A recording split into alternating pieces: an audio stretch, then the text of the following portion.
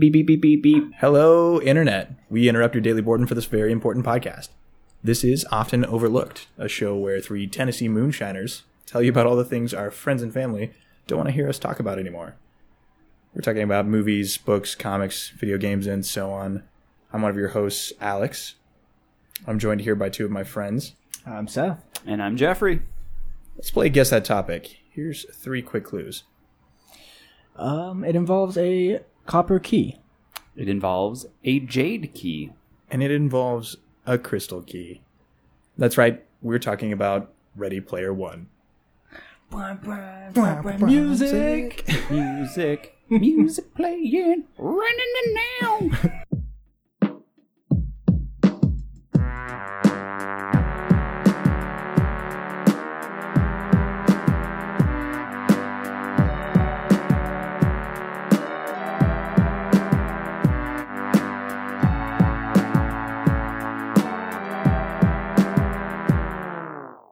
This podcast is sponsored by Innovative Online Industries, your one-stop shop for all your Oasis needs.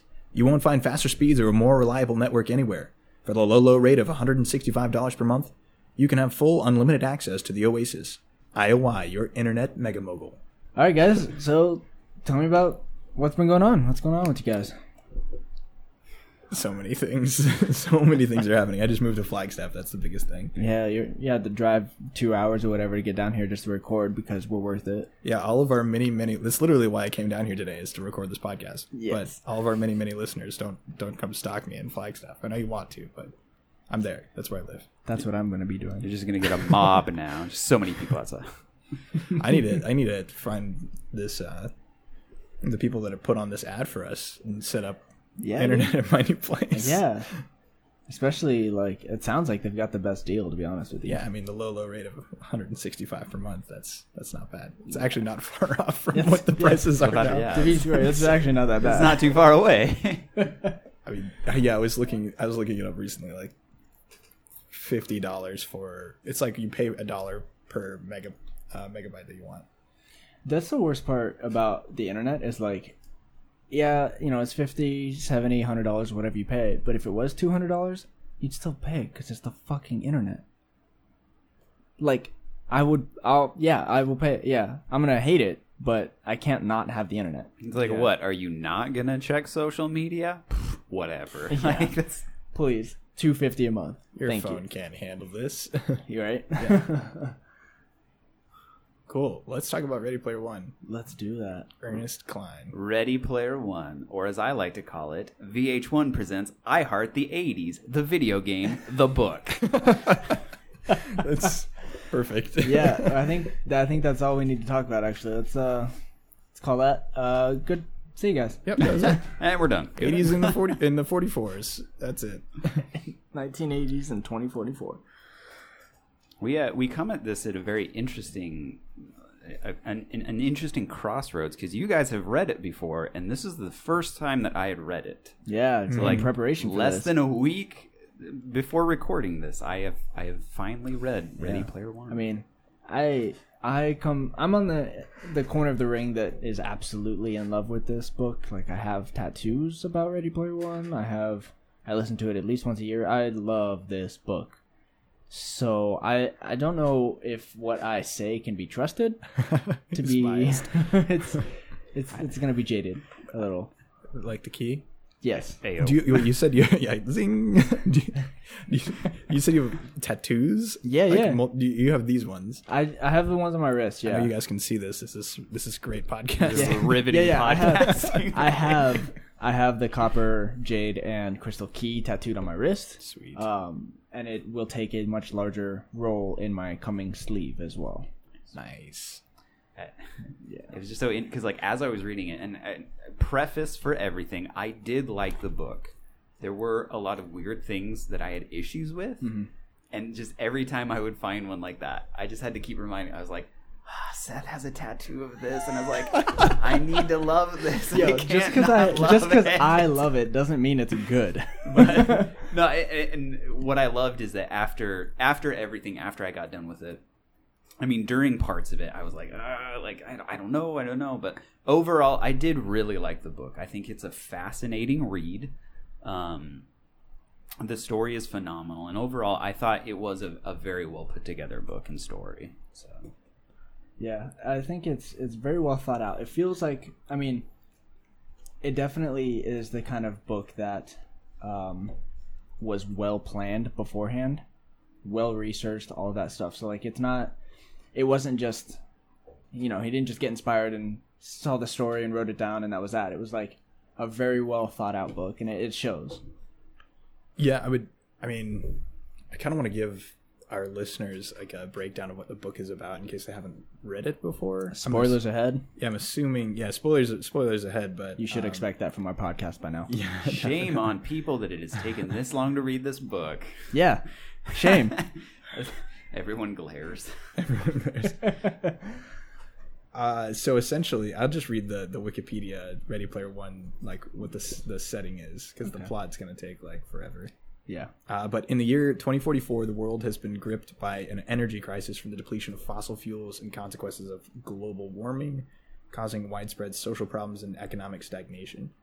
To escape the decline their world is facing, people turn to the Oasis, a virtual reality simulator accessible by players using visors and haptic technology such as gloves.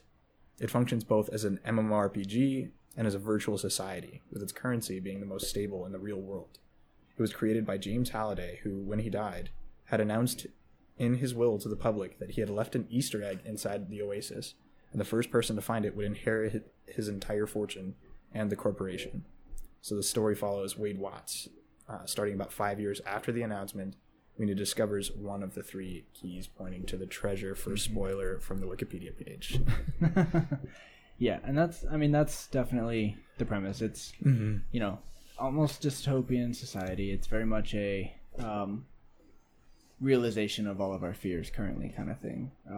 And the story itself is very much like a national treasure mixed with, just straight video games, very pop culture reference heavy. It's definitely rooted a lot in the 80s, which is kind of the premises for all of the clues and gates and keys and all the stuff that kind of takes place. Yeah, it's definitely a love letter to the 80s, kind of like what Jeffrey was saying. Absolutely.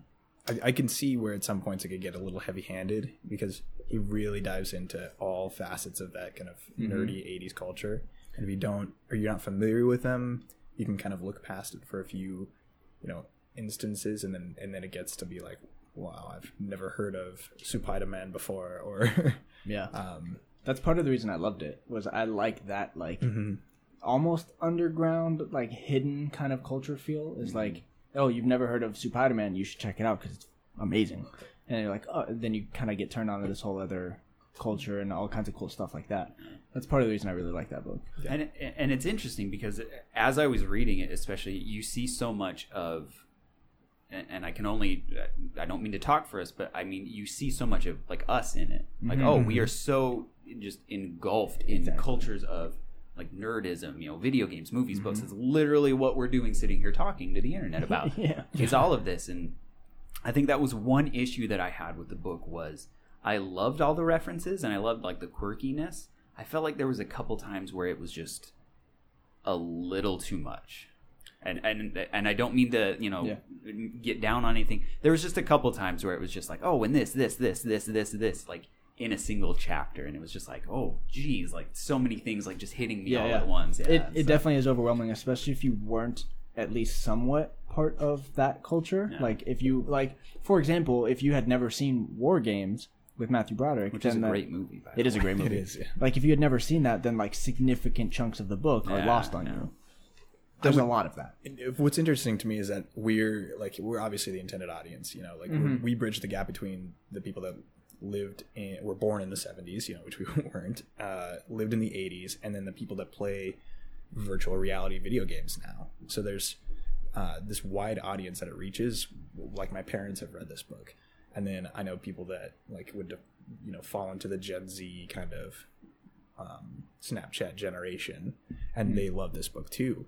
But they don't understand all the references on either end. But in the middle, this is kind of the sweet spot where we're not going to get most. We're going to get most of them, but we're not going to get all of them. Exactly. But we're totally the bridge. This book is absolutely a love letter to the 80s and a love letter to like our group of people, like people just like us in this kind of time and generation, and who can bridge that gap. Like, this book was written for those people because they get the references, they understand the virtual reality, they can pass between the worlds just like the characters in the book do. That's exactly, the intended audience. Yeah, I think it's meant to be it just fully parallel with video games. Like, the people who remember playing Atari all the way through Nintendo, like Super Nintendo and Sega, and into what we have now, this like very interactive video game environment that borders on what we see in Ready Player One. Not quite on that level yet, but well, especially it's so interesting because this book came out, was it 2011? I believe. I think so. Yeah, maybe 2010. Yeah, 2011. And it's interesting because at that time, video games were still pretty rampant. They're always going to be really popular in like MMORPGs and everything. But VR was still kind of in the future. Like, we're thinking about it and stuff like that. And so it's interesting, especially now, to read it, coming into it, pretty blind. Like, I relatively knew what it was about, but kind of coming into it blind, it was so interesting because, like you were saying, this book is our generation. This is us. Like, we love the old stuff, so much about nostalgia and all these things, but then also that future that's so broad ahead of us, VR and all these things. And it's that interesting, line that gets walked in this book that does make it so fascinating to see. And like, this is kind of what could happen. These are the things that, are kind of bridging on our future here. It is very much a hard science fiction book because everything in it is so incredibly plausible. Like, our VR technology is absolutely headed straight at the Oasis level of stuff. Photorealistic, the same level of interaction, haptic gloves and suits and things like that's all pioneering right now. That is happening right now. And the energy crisis, the real world stuff outside of the Oasis, we're headed that direction too. It is very much a logical progression of now to then. So what happens when we completely direct our focus to video games, and is that necessarily a good thing? You might get enjoyment out of it, but I think that's what Wade kind of comes to realize by the end of the book. I think that's kind of the overall moral of his story, but it's also an incredible undertone of the entire book is like they mention it several times, is the Oasis is an escape for humanity from the shittiness of human civilization. And that's we're kind of headed that direction in the real world, but it's more of a worst case scenario kind of adaptation.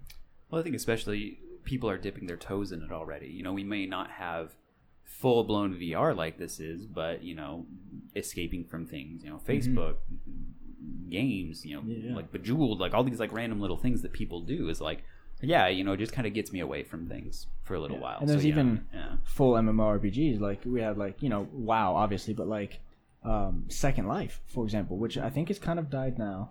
It's a little dead now, but, 10 years ago or whatever, Second Life was very much like the Oasis without the VR. It had virtual real estate. People would spend real money. It had a very stable currency. Like, it was very much the Oasis. And I think a large inspiration for this book too, because it kind of gave insight into how something like this could rise, could sustain itself, and could die, in very similar fashion to how the Oasis does in the book. I thought another interesting thing that, when I got to the end of the book, it was this very fascinating ending. Spoilers alert. Obviously, he gets to the end and he sees Halliday, this creator, and he kind of bestows powers upon him, all these different things. And it's so interesting because Halliday created this world to get away from people, and then at the end he realized how much he loved the outside world. And so one of the things that kept like kind of just clawing at me the whole time was like he kind of almost created a prison for people, but then also wanted them to get out. But then also made this contest where it's like, well, go crazy, kids. Like, and so it's this fascinating, like, what did he have in mind? Like all these different things. So it was like and I think it touches on that at the end where he says like, he built this wonderful escape for humanity, all this stuff, but he didn't realize that it wasn't going to give him the happiness that he really wanted until he was dying. Like, so he kind of had this drastic change of heart, and it's completely unclear whether he started doing the egg hunt after he found out he was dying, or if it was something that he's been doing for decades, presumably, and has just come to fruition now that he is gone. So it kind of comes to, like, did he have this huge change of heart and do the Easter egg hunt kind of thing to rectify his own unhappiness with what he has built, or has this been in the cards from day one? Yeah, I think he's just trying to find a replacement for himself. He gets to the very end, and Wade's talking to the Anorak facsimile or whatever, the Halliday facsimile. And you realize at that point that he is trying to teach whoever's going through these gates that they need to have interactivity. They need to be collaborative with their friends on this platform, and teach them to do the things that he wasn't really capable of doing in his lifetime. Like, you realize when he goes to Columbus and he gets in his apartment, he's a shut-in and a hermit, but he doesn't start to do good things in his quest until he realizes that he needs to take care of himself. He realizes he needs to get over this infatuation that he has with Artemis, and bring it to like a healthier place. And then he starts to it starts to click with him. Yeah. And he gets to move on. Well, especially I loved the token love was in us the whole time, or like we were the power, where it was like literally you needed multiple people to open the last gate. And I loved that. I was like, okay, that's so fascinating, especially in this contest that was so long.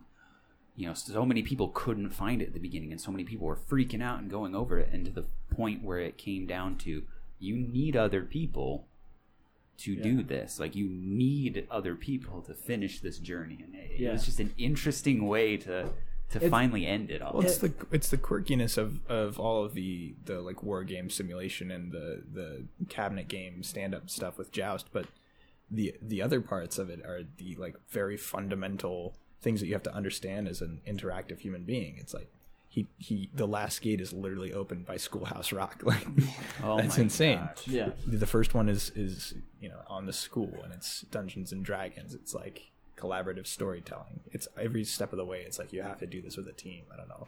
Yeah, and it's weird how like I had felt that the entire contest was kind of built around that interactivity, collaboration, like with Dungeons and Dragons and on the school, the planet. Everything felt very collaborative in nature, but all of the Gunters who were searching for the egg had like forced it to be a very singular experience out of greed or whatever, and that always felt extremely wrong to me. Like, through the whole book, it felt very abrasive for it to be a singular kind of experience. So when it finally did, like when the High Five finally kind of got together, started working together towards that last key in the last gate, that felt like they had finally got it. Like, they finally understood how this was supposed to be played. Yeah. And it not only did things get a lot cooler and crazier and everything, but it started to run a lot more smoothly, and everything kind of made more sense, and it fit together so much better with the group. It's a standard like screenwriting tactic too. I mean, right at the end, the team comes together, storm the castle. Yeah, but yeah, it's a good point, definitely. I do want to ask about, and I do want to touch on a point that you brought up. Kind of the fun, like quirkiness. Because again, I relatively didn't know what I was getting into.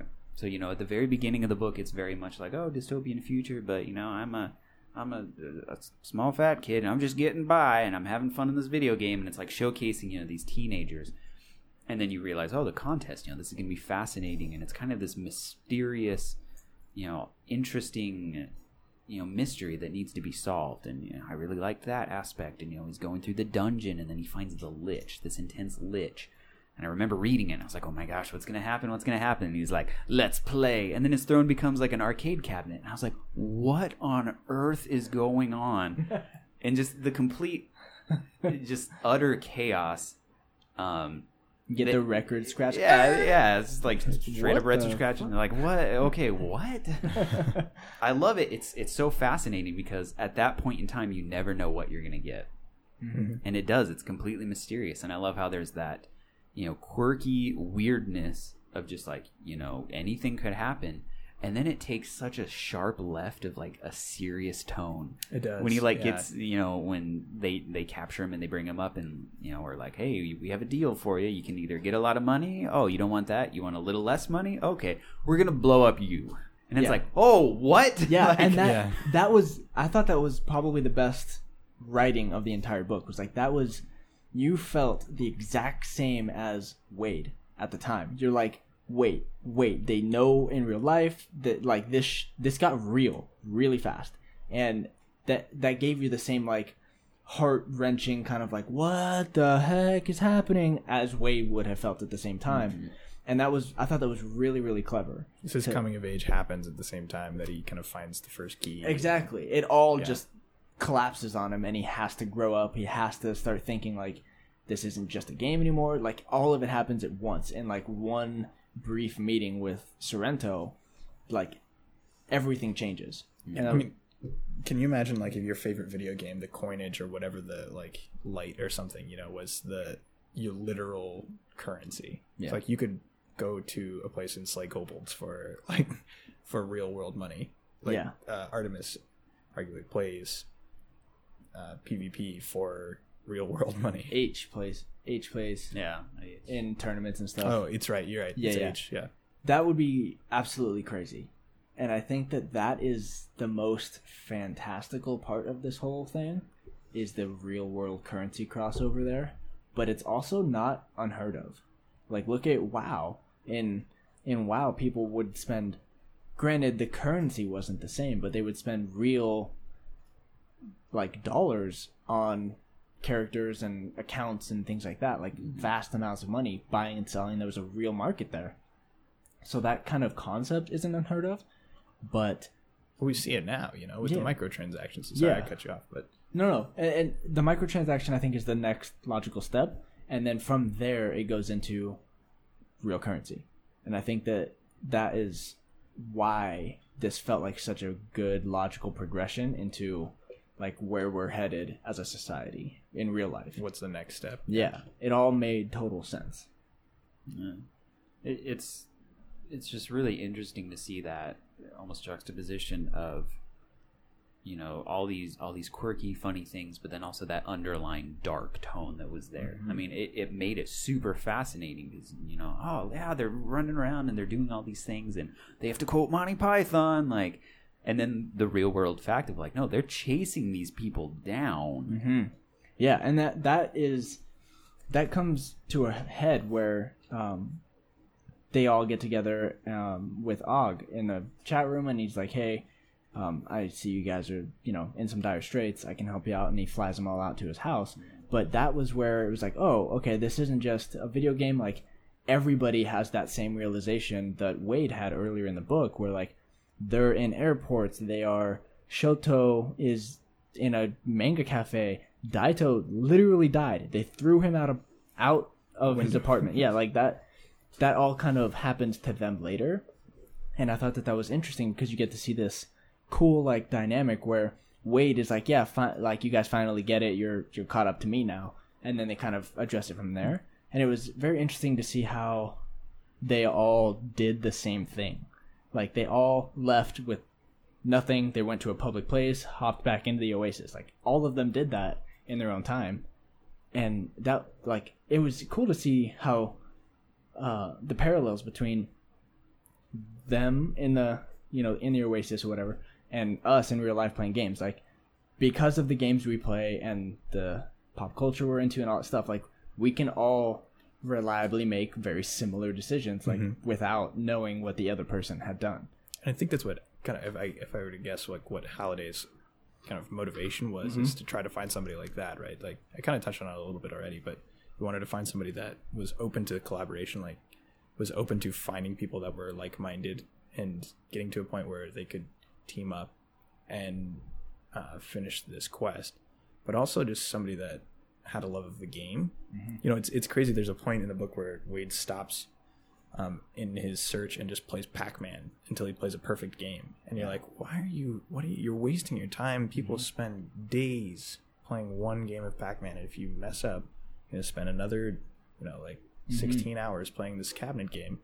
Ends up saving his ass in the end, which is, it's validated. Yeah. It's like, obviously the guy just likes playing video games. Exactly. He and thinks there's some significance here. That's exactly how he got into this whole thing in the first place. It's like he would not have become a gunter if video games weren't already like ingrained in who he was. Well, for Wade, it's like it's his life. He learns how to walk and talk with video games. It's nuts. You know? That's the separation between where we're at now and what's going on in the book. There's educational games, but none of them are fundamental to a human's education.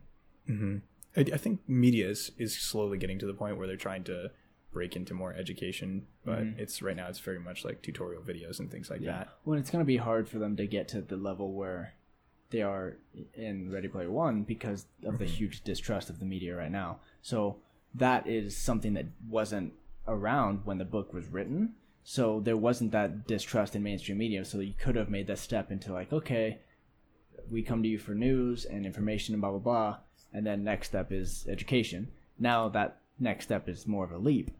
Unless it's independently handled. I guess in the case of Ready Player One, Ogden was like a reliable source, right? Like him and Kira, is that his wife's name? Yeah. Had, they were trusted by the public. Now we have to get it from independent sources. We have to do, we're getting bites of it with like Crash Course or something like that. Yeah. That's true. I think it'll evolve eventually, and those trusted sources will kind of manifest on their own. Yeah, that's a good point. Okay, so I have one hole in this whole thing that it bothers me every time I hear it, and that is the one thing in this book that I could not make sense of, like how this happened. So, when Wade is indentured, living in his little hab unit in the basement of IOI, he has passwords and backdoor stuff that he bought off the Elite Hacksaws Ware's house, right? Like, okay, I get that. It makes total black sense. Market, yeah. Yeah, that is stuff that actually happens. So gaining access, making fake admin accounts, stuff like that, I get it. That's not an issue. The issue I have is when he first is talking about, getting in and testing out his passwords and stuff. The book just mentions like, oh, earlier I had changed out the cameras, not changed them, but I had adjusted the cameras so that the feed would cut and transition to like a pre-recorded feed and blah, blah, and he just moves on. It's like, that is the biggest step. How is that possible? How did you do that? And that's where the whole thing collapses. The whole thing collapsed right there. I was like, man. All it takes is one line to be retconned in the book, and then you're done. Exactly. I can look past it because the rest of the book made so much sense and like, whatever. It wasn't a story issue. It was just like, that is not something I wanted to be skipped, and it was skipped. Yeah, I guess because when I first originally read it, I was thrown off by the fact that he just knew how to hack. Like this is a kid that plays video games. I know plenty of people that play video games that don't know the first thing about computers. But, I mean, they kind of established a little bit that he had a programming background because he made his first Oasis game or whatever. Yeah. He made the Stacks game, right? So, and I think that kind of comes from the Gunters. Like, they said that was a rite of passage, just programming your first game and stuff. So, it kind of hints that he has that background. But, yeah, it's never really addressed. Not until it's necessary. He learned how to do that kind of stuff just to be a gunter. Like I could let it slide more than if he goes to Columbus and gets the vending machine gun, and if he had to like use that at some point, which is like a sharpshooter, I would have been done. I think I would have been kind of like glass shattering moment for me. Yeah, it would have been too much. Well, that especially with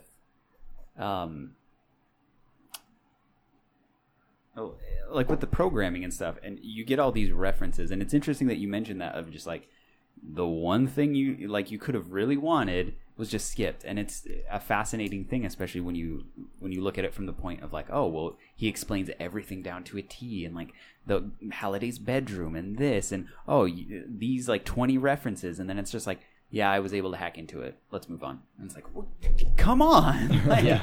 you explained so much in the book already. It's like, maybe just this one thing. That was the one thing. And I kind of get it. Like, why? Because that not only would that be really difficult to write, but it would also be boring. And, like, it's not really important. He did it. No big deal. Whatever. But that was the one thing. Like, it's like, man, that's just, dang it.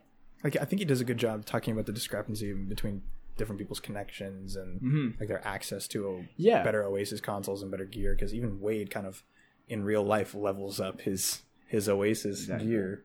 I think that's why I was so disappointed that it wasn't talked about. Yeah, was because like clearly it could have been. He knew what he was doing. Like Ernest Cline knew the technicalities. He knew all that stuff. He could have written it. It just wasn't. Yeah, I think another thing that threw me off too is that like with that attention to detail was like, what happens when there are all these different people with various levels of connection, and IOI is talking about like, or not even IOI, but the closer you are to Columbus, the better the connection you have. How is it that half of the Oasis is in whatever that final planet, he's outside of Anorak's castle, and the server doesn't crash and they just don't come down? It actually touches on that in the beginning, how when they're talking about Halliday first introducing the Oasis and all that stuff, part of the reason it took off was because of the revolutionary server technology. It was kind of peer-to-peer, where it like even references World of Warcraft, where instead of having like dedicated servers or whatever, it has like the host server, but it can pull extra computing resources and networking resources from every console connected. So theoretically, you have an infinite level of power and infinite network bandwidth because everybody is using their own and it's all linked together. All kind of resources. It's very complicated, but he kind of touches on it in the beginning. Yeah, I guess he also kind of touched on the fact that there's like portals into the planet. And there was like a backup at the gate or whatever. Yeah. So it was like kind of one at a time as opposed to everybody being there at once. Yeah. Which and that's it goes into the book. It's like it's kind of everything does kind of make sense, but it's not very upfront about it, which to me was a plus. I really liked the book for the plot and stuff because I like the treasure hunting stuff, but also if you wanted to dig deeper into the book, there was more there, and that's like a twofer. So I think that's why it resonates so much with me, is because I like digging into things. I'm very much a Gunter at heart. That's how I got into programming, actually. Very much a Gunter story to begin with, so it's like I kind of really identified with it, and if you wanted to dig into the book, there's definitely more information there, which is great. That scene is going to be one hell of a scene to film. I know Spielberg can do it. Yeah. If they don't change too much of the plot, I think the movie's going to be great. Yeah, I've heard a couple interviews. I think I've read a couple articles about it. Obviously, they're not going to be able to attain the rights to everything. Yeah. And Ernie has talked about that in all of those interviews. He said, like, I know that you can't get everything. But Spielberg is obviously, that's his IP. He can probably pull some of that stuff. I'm not really sure how the copyright works with him being the director and whatever studio he's working with, but I think it's Warner Brothers that's making this. Correct me if I'm wrong. I think so too. Yeah, they've got a big repository, so I know they can pull a lot of the stuff that he's referenced. They're not going to be able to get it all, but he said that it's fine if it's something that's similar and has the same feeling, exactly, gives you the same aura of the 80s. And he said that he would feel like that would still keep, stay true to the heart of the book. As long as they get the staples, like you can't not get a license to Joust, like some Dungeons and Dragons. Like as long as they get the staple pieces, then it'll be fine. You can pepper in other alternatives, off-brand stuff in the rest of the movie, and it'll still hold true. Yeah, he said like war games. He's not sure if that's going to happen, but it would be something similar, like a defining. Yeah, they can. I mean, writers are writers. You can change stuff up and still convey the same message. Well, especially for me, when I think about the movie, and I definitely wanted to talk to you guys about the movie because it's gonna be interesting. Yes, most definitely. I mean, if anything, it's gonna be interesting. For me, I'm almost excited that like you were saying, they need the staples. Pac-Man. Yeah, Joust. there's things that cannot be compromised. Ultraman. Yeah, probably needs to be one, but I'm almost glad that they might not be able to get everything because I feel like that would almost be detrimental to the movie. It'd be too much. Like you go to a scene and it's like, oh, I got my D&D stuff. I'm gonna jump in my X-wing and do it, and then like as fun as you think it would sound, I feel like it would just almost be too much, like sensory overload. Of see, just and like, that's okay. I think that's the difference between movies and a book, because in the book that stuff has to be mentioned and talked about and pointed out. In a movie, it can just be in the background. It's the same thing, but it's not mentioned because it's not described like it is in a book. You still have to pay for that. Like you still have to pay for the licensing, yeah. But it's not like sensory overwhelming because it's just it can there. just be like there somewhere. Yeah. Mm-hmm.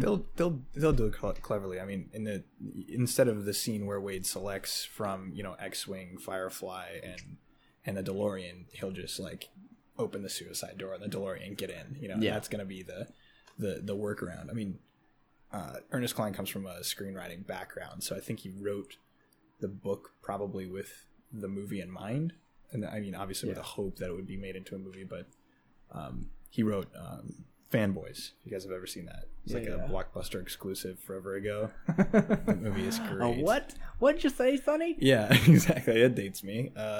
Blockbuster exclusive. It was good. It was fun. Clever movie, but I think Ready Player One is on another level entirely. For sure. It's definitely Ernest Cline's, masterpiece in writing, and it feels like he wrote it for the movie. And that's why I'm so excited for the movie, which is something I rarely ever say about books to movies. I'm really excited because the book was written so that it could be a movie very easily. It's written very well in a movie sense. Like even when I'm reading it, I visualize everything like a movie. It's not like normal novels. When I'm visualizing things, it's more first person. I'm there, as they say. That's not how I feel with Ready Player One. I feel like I'm watching the movie by reading the book. So translating that to a movie hopefully won't be as difficult, and hopefully will translate better than normal. Yeah, I mean, if you know screenwriting, it's you can pick out the beats pretty easily. I mean, I did it earlier in this episode. The gathering team storm the castle. Very simple, out there beat, but it's almost the same as VR nowadays. I mean, it's very interesting. Seth, like you were saying, especially visualizing the book, and it's very much written to be a movie. Yeah. And it's interesting because, you can watch all the trailers for VR games. You're not getting the whole experience. And so it's fascinating to think of it from that perspective of the fact that, he definitely does write it as if it were a big screen movie. And so it's going to be interesting to see that. And like VR, to experience it, to get a chance to, throw yourself into it. And I think a lot of the things are a lot more visual. And it's going to be so fascinating to see what they do with it. That's the one big word I have, is just fascinated with what the movie's going to be. Yeah, I'm very interested, apprehensive, and excited. Well, I feel like what he does for this book is it's much more explicit communication. We talked about that with writing styles before, but he has he colors in a lot of the details that usually get left out, and maybe the reader would have to fill in. And it's really interesting to see. So we now have this very fully fleshed out picture of what I literally imagine it would look like, because he's got all of the characters that we know and love in this book. He's got all of the settings that we know and love in this book. What do you do next? It's I remember thinking oh, wouldn't it be cool if this movie was in the book, and then later on there's Monty Python, and it's somebody out there read that book and was oh, if only that war game simulation was Monty Python, and then boom, right at the end they get that. Yeah. And it's he's colored in all the details already. That, I think, is what's most worrisome to me, is that does not leave any, or very little, if any, breathing room for translation to an actual movie. That's when books go to movies, there's a significant amount of adaptation and change to adjust and adapt the long form novelization kind of medium to a 2-hour movie. There's a lot that has to change, and I think that is what I'm most afraid of. Is there so much of the novel is detailed and set in stone and like explicitly communicated, so that I have a very full picture, and that is going to be a lot more jarring to change than just an implicit like imagination that I had of a novel, you know? That's true. That is one aspect. The other aspect is like a director might enjoy that, you know. Mm-hmm. I know that I've been in, put together short films. I can't talk. Put together short films before where the screenplay has been written for me. And it's a lot easier to just have something very detailed that I don't have a lot of gaps in to say, like, I know how this is supposed to look. Yeah. And so I imagine for a master like Spielberg, it's going to be pretty straightforward. I mean, his attention now isn't going to be on how do I fill in these gaps. It's going to be, well, it's mostly done by the screenwriters anyway, but it's going to be more on how do I make these actors convincing from the character perspective. Yeah. And that could be really great. But the other aspect is what you mentioned with it being just kind of jarring for people that are like, I knew exactly what I was waiting for. I went to this movie to see Ultraman or whatever. I went to this movie to see Mechagodzilla. And if they take that out, it's like, yeah, what happens now? Are they going to put Voltron in there right next to Godzilla? That's going to be tough. Looking at you, The Last Airbender. Mm-hmm. Yeah. That's exactly what happened with that movie. Is you had... I mean, it comes from a cartoon, not a book. So they made a movie out of that? Do not speak of that, Seth. I seem to have repressed that from my memory. As you should have. But on a related note, that's exactly what happened. Is they had very explicit scenes, how things were supposed to look and feel and behave, and he changed it. And that was so jarring that we completely ignored that the movie ever existed. And that is what I'm afraid will happen with Ready Player One. I don't it's not going to be that bad because Spielberg is amazing. He's not going to let that happen. But it's going to be, I'm afraid it's going to be in a similar vein of like, it has changed from something I had explicitly envisioned with no wiggle room. It's hard for me to say. And because it had changed and I had such a set vision, it will be too jarring and it will pull me completely out of the movie. I think Klein's involved, isn't he? I mean, I don't know. I imagine he must be, just given that he's got that background. True. I know a lot of writers of novels aren't generally involved in the movie process. So I don't know if he is or not, actually. Yeah, it'd be interesting to see. I wonder. I mean, if anything, we have a movie that is so ingrained with the 80s. I don't think you could have picked a better person to direct it. Oh, yeah. I mean, like, 2/3 of Spielberg's work is in this book, so... Yeah, it's all referenced. Yeah. So it's like, if anything, if worse comes to worse, things will get changed and it won't be as good, but it will... I feel like it'll at least be a pretty decent film. Yeah. I mean, I think I agree. With Spielberg behind the wheel of it, especially in that kind of dominant house that he has. The 80s was his era. I feel like it will at least come across as a pretty decent, competent film. Yeah. Well, I know in the beginning when Spielberg was first announced, he had said that he's not including any of his own references in the movie. Which I think has changed. I think he's changed his mind because it was a huge backlash. Like, you can't... How? Why? No, you can't. No. The community freaked out because that's ridiculous. So I think he has changed that, but maybe not. Well, it's a licensing nightmare. I mean, it's settings, it's movies, it's books... Well, yeah, music. Sure. And that is why it's taking, 8 years? Because, the rights to the movie were bought almost immediately. They were bought before the book came out. Yeah. So, I'm positive that the time it has taken isn't waiting for a studio to pick it up or whatever, waiting for that studio to start filming. It's none of that. It's probably literally, hey, can we get 15 minutes of War Game in this, please? Yeah, it's licensing. Or can we get this? Can we get that? That's what took so long. Yeah. Yeah, it's 2018, right? So next year. March, next year, I believe. Ooh, early. Get hyped. And it's early too. Yeah, that's awesome. I'm very excited. I do love. It was supposed to be the end of this year.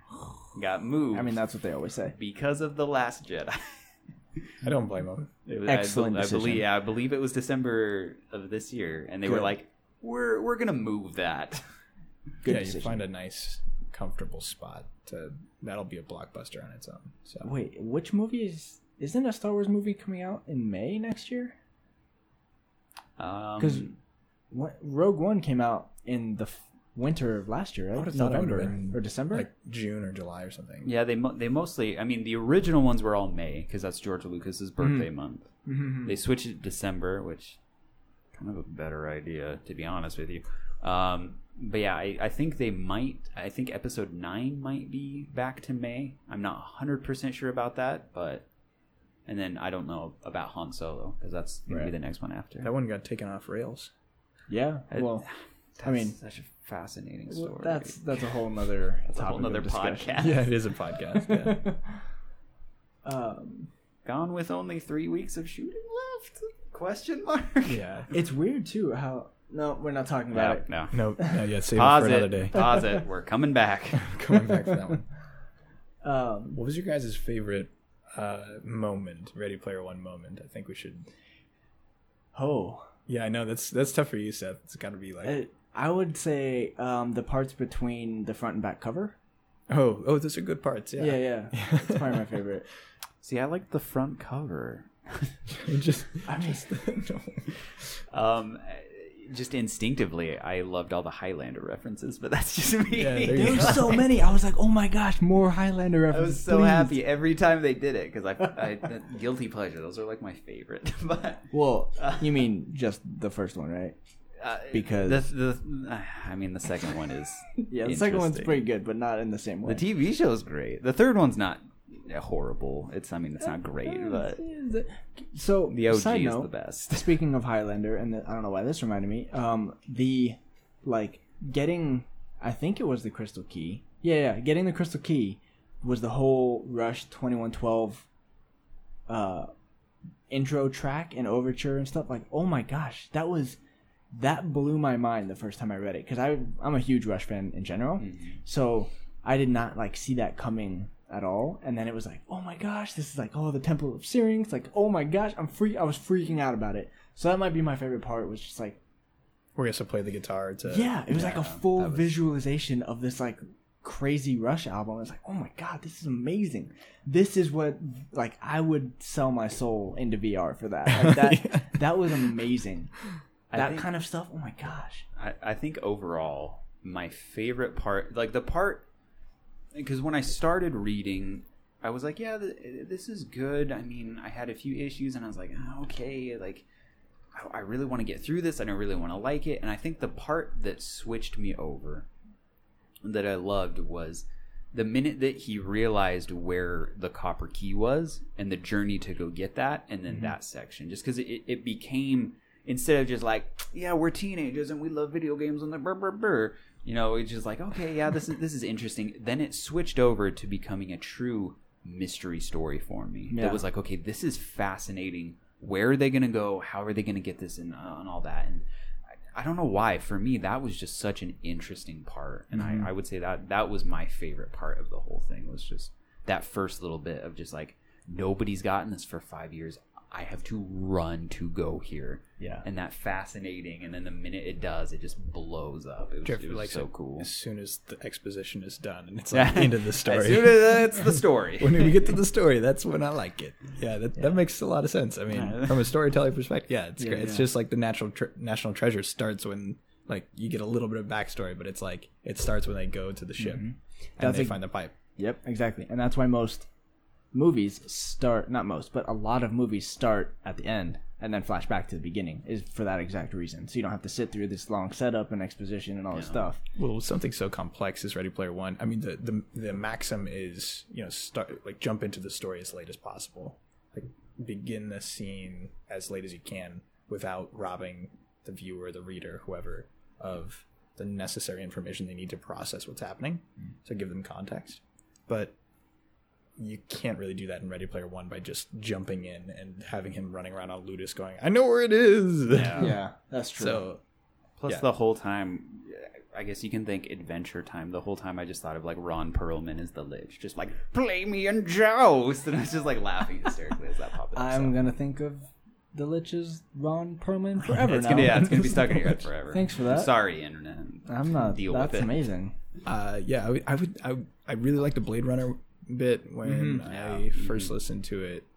I think outside of that, though, I'm just a sucker for the War Games sim because I'm a movie fanatic and I've had that dream for forever to just be able to like live in the movie and try to like be one of those characters. Like I never wanted to be an actor, but definitely like super cool to be in like Ocean's 11 or something. Especially with the agency that it provides. Like you're not just, watching a movie in VR. You are in the movie. So like if you don't want to participate in the movie, like you don't have to. And that's the coolest part to me is the optionalness of it. Yeah. Very cool. Flick Sync. Yeah. Let's get on that VR. Let's do that. Well, and on that, I loved how it was like, oh, you get points for doing the lines. Oh, you get points for doing the motions and the facial expressions. And it's like, this is so fascinating. What in like, tone. They even said in tone. Yeah. That's tone and nuts. inflection, like bonus points for that. It's a really good game. That is a great game idea. Used as a plot device. Plus, it would be an educational thing for like actors and things like that too. True. Plus, it legitimately makes you think how many times you've done that. Like, how many times have you been sitting there and can just rattle off a movie and do it perfectly? And he says that when he's doing Monty Python is in the book. He says like, I've seen this movie 1,000 times or whatever, but I've never actually done it before. And that was the hard part for him. Is like you have to act out a movie that you had only seen before, and that's very interesting to me. That would be really fun. Yeah, he's got a clever analogy for it, but I can't think of it off the top of my head. Yep, same. I have no idea what. I don't remember now. But yes, all of it was good, I think. I'm really nervous about the movie though. I know we've kind of touched on this already, so I won't backtrack that much. I think it's going to be good. I've seen some of the footage that they're creating, and it's like car chase, high-speed car chase scene, and I'm thinking in the book, like, when did that happen? And I don't think it did in Ohio. Like, it was in real world, so everybody's like walking around with VR goggles. Oh, interesting. And it was you can see it. There's like this one of those rigs that's set up on a street that's like fully abandoned. Yeah, you've got this big jib arm with like a car attached to it, and it's flipping. To the podcast listener, Jeffrey is making a face of confusion and what? And Seth's making a similar face. I'm kind of making a confused / disgusted face, because that does not sound good to me. Yeah, so this is the skepticism. I don't want to turn anybody off from the movie. I think it's still going to be great, but anything with Steven Spielberg generally, true, is going to be watchable. It's definitely going to be watchable. There's no question there. The fact, like, so I hold Harry Potter as like the gold standard of like the right way to go from book to movie, because they did it really well. Yeah, the adaptation standard is Harry Potter, in my opinion. They did it very, very well. So it's not going to be like that. The book is too complicated for that level of authenticity to be from book to movie. But changing IROC to a bounty hunter and adding car chases and having people walking around in their VR like that's too much. That's way too off base for me. So we'll have to see, how it actually plays out. But as long as they stay away from the gimmicks, it'll be totally fine. Yeah. Well, we're almost in this era of just like there's so many random, like you were saying, gimmicks, like things that need to be done for a movie in 2017, 2018 plus, and stuff like that. There's going to be an intense car chase. Maybe somebody's on the car. Maybe somebody gets thrown out of the car. Maybe this or this, and so it's going to be interesting. And I really hope that Steven Spielberg shies away from some of that. I mean, I understand that you do have to kind of add in some filler, some fluff to kind of pattern the movie and have people that aren't huge fans of the books love it, and people that are love it, and everyone love it, and everything like that. So it'll be interesting to see what they add, what they kind of change, mesh, and my and all one that. Big concern is that they will take the romance from Artemis and Parzival and make it like a teen nope. Like this is a movie about romance that involves video games. Like, no, that's what I'm really concerned about. Like, there is a significant portion of the book though where he kind of goes full into that though. Like when they go to Ogden's birthday party and he's just that's one scene, and all of it is based around the video game. Like, to a fault. Like, that is why, you know, Artemis got so upset. It's because, like, she refused to get rid of the video game buffer. And if you're going to make it, like, you know, a teen romance kind of thing, like, that's... But he even montages it in the book, though. Yeah. You know, like We'll see. you never see that, and it was one of the things that threw me off is that you get this B story, with standard B story. There's your screenwriting again of the love story with Artemis, but he montages it in the book. It's like, and I spent the next few weeks just like in chat rooms with Artemis. 80s montage. It's standard 80s montage. I understand that, but I swear, if the trailer comes out and it's like, in a dystopian future where VR rules, love will blossom. I'm like, I'm out. If I'm this out. If this is a VR adaptation of The Fault in Our Stars, I'm out. No. That is what I'm afraid we're of. good. We're I mean, the book and movie is good, whatever. It's its own thing, but like, do not bring that level of teen romance into They Ready Player couldn't, One. though, because Artemis is not a sap like Hazel. We'll see, man. so worried, they though. can change a lot. especially seeing the actors, like who they chose. I mean, like Simon Pegg, perfect. I love T.J. Miller. He's gonna be funny. It's whatever. The main actors that they got are just like wet blankets. Oh, no. I don't mean to say that, but it's like just looking at them, it's like, oh, I know what they're gonna turn this into. Is almost the feeling I get, and I don't mean to sound rude or mean or anything like, but that's just kind of the feeling you get. Is a very YA like Hunger Games, Divergent like type feeling from them, really and I'm concerned. like, just please, just blow my expectations out of the water. Yeah. That Well, would I be mean, awesome. look at Baby Driver, man.